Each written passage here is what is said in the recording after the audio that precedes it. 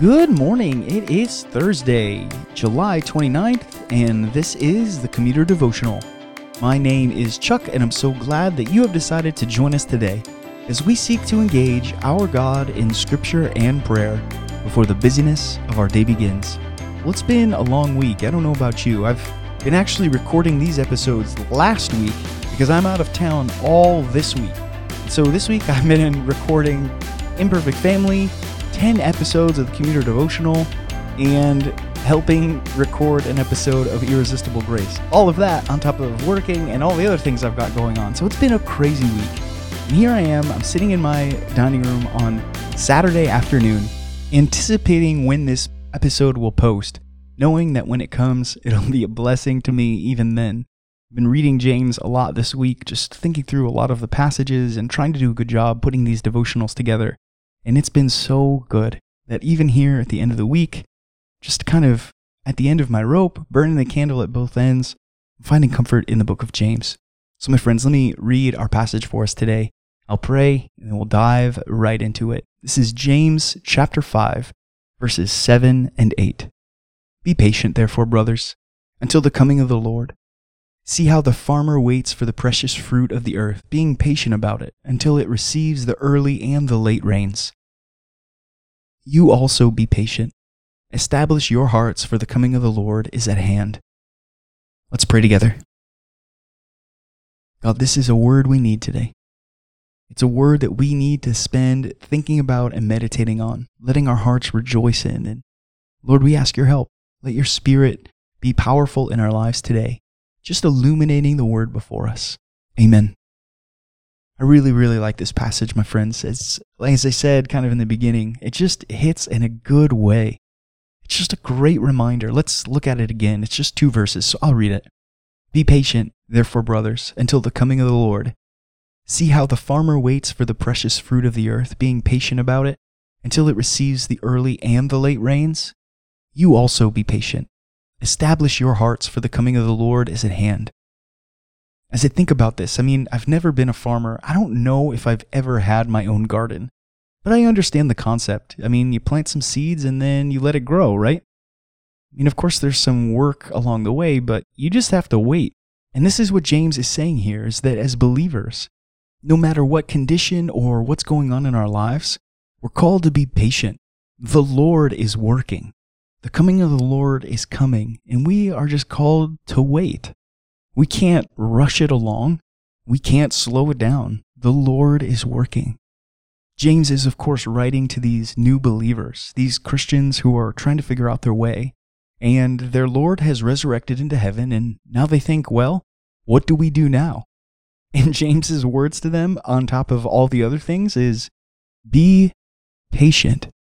Now, how would James's audience have reacted knowing that even 2,000 years later, the Lord still has not come back, and that James's words to them then are as applicable and as needed now?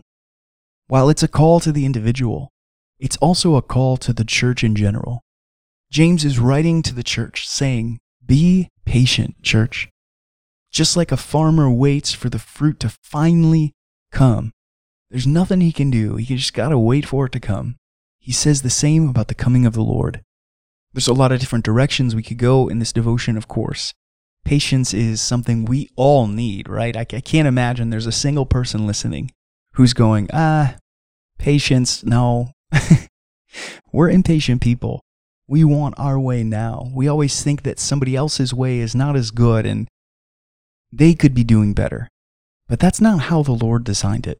He designed his coming to be at the time that he appointed, not ours. And we're just called to trust in God and wait. As we go today, it's Thursday. We're most of the way through our work week. We're maybe starting to plan out our weekend. How do we cultivate this trait of patience in ourselves? We ask the Holy Spirit to grow us and to sanctify us, but how do we practice patience in our lives? Can you think of a practical way to grow in patience? How do we be obedient to this word from James today?